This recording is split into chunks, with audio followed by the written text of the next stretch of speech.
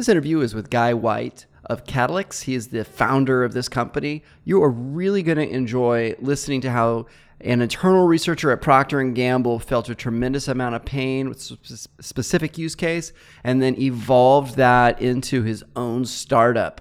Early day trials and tribulations, how he overcame them to ultimately bring to market a very successful and growing, thriving business. They sit right in the middle of the innovation process.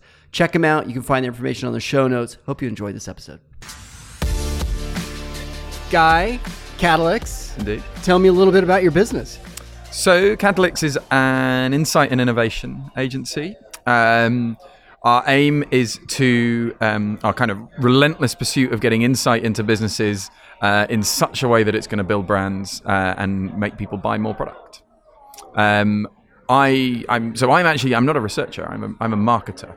I'm an ex-Procter marketer, and I set Catalyx up because I was actually frustrated that you couldn't access consumers as I felt I needed to from the partners that we were working with in such a way that I would have recommendations to build the business, and we thought we could do it better. So that's kind of super interesting. I think it's fascinating that you started the business because you started the business. Yeah, you started the business out of the context of your own pain. Yeah, exactly. Right? Which is a completely unique. I say completely unique. It's not really completely unique, but in our industry, usually what I see happen is you have technology that is looking or a solution that's looking for a problem. Right. Which is kind of to the other point, which is. I think Gail made it this morning. If you heard that interview,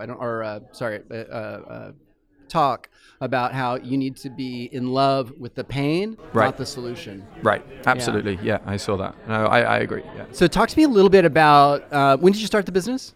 So first client was 2013. Okay. Wow. Congratulations. Thank you. So yeah, tell me about that first project. But the first project was crazy. So the first project I was actually moderating an innovation conference in France in English in front of a French-only conference. But I tell you what, that's a heavy lift, isn't it? At the start, you take what you can get. Yeah. So that is a multi-layered. Right. Yeah. Yeah. Okay, So baptism of fire. And 500,000 French business owners. Okay. Wanting to learn a little bit about innovation. No clue about what I was talking about. Perfect. Yeah. But first proper project I would say was we used to do a ton of insight from social listening back in kind of 2013 when it was people didn't really know what social listening was and how to use it. And we said, well, the trouble is with the platforms, you can't get insight from a platform. You can get data, but not insight. So we developed a methodology to be able to convert what people were saying online into kind of golden nuggets that people could use. And we did that for a few years as we were building up kind of our crowdsourcing capabilities as well. So that was kind of the first stuff we did.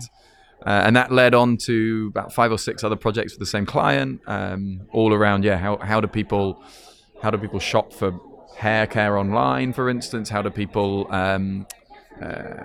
what do men feel about shaving, really, not just the process, but why do they shave and that kind of stuff. So talk to me a little bit about what engagement looks like. What are the deliverables and what kind of time frame is around that? So it really depends what you're trying to do. So what is like a sweet spot for you guys? We work at that stage from white sheet of paper through to I've got a concept or a prototype or a stimulus that I'm going to take through to a big contest. So our whole aim is to embed ourselves into that creative development process or product development process. So we do a lot of insight discovery work. So that might be building a crowd of your target audience in whatever country you're looking to do, and then working with them over a week or so to really find what makes them tick. So that end to end would be about 3 weeks, set up, live, close. And then we do a lot of stuff around, I've got 10 ideas, how do I make them better, and which ones should I be pursuing, and how should I bring that to life in a consumer context? They're kind of the two big. Got it. And your ideal customer looks like what?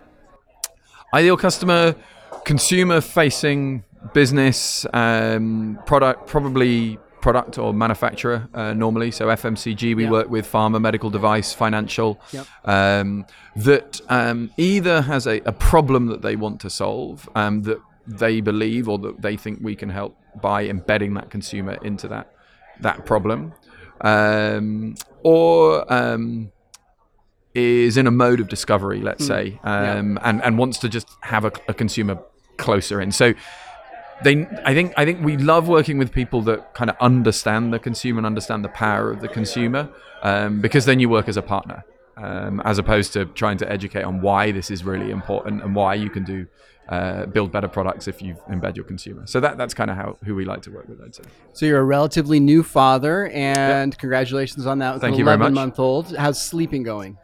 Hit or miss, I would say. She's just started sleeping through the night, so running a business while with a new daughter is quite intense. Yeah. Hopefully you have a good team. I'm sure you do. We have a fantastic team, absolutely, yeah, and I couldn't do it without them, absolutely. MRMW, is this your first year? So I've done MRMW Berlin. Okay. Or it's now in Amsterdam, I think, but yep. last year it was in Berlin. My first one here. Got it. What do you think? I really like MRMW, I have to say. So last year we did we went to every conference that we could get our hands on, and we thought of, wanted to see what worked and what didn't. And we've come back to MRMW, if you see what I mean. Point taken. Yeah, exactly. Yeah, I really like sure. it. I like its size. I like that at the end of 2 days, kind of everyone's met everyone. Yep. And that it's really friendly.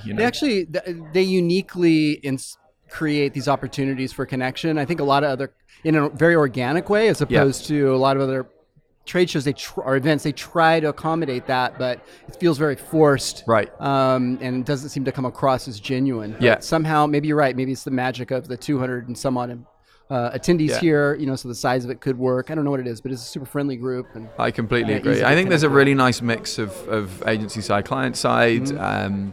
And I think everyone's just super interested in what everyone else is doing. And if somebody wants to get in contact with you, how would they do that? So email guy@thecatalyx.com, or you can drop us a note on our website.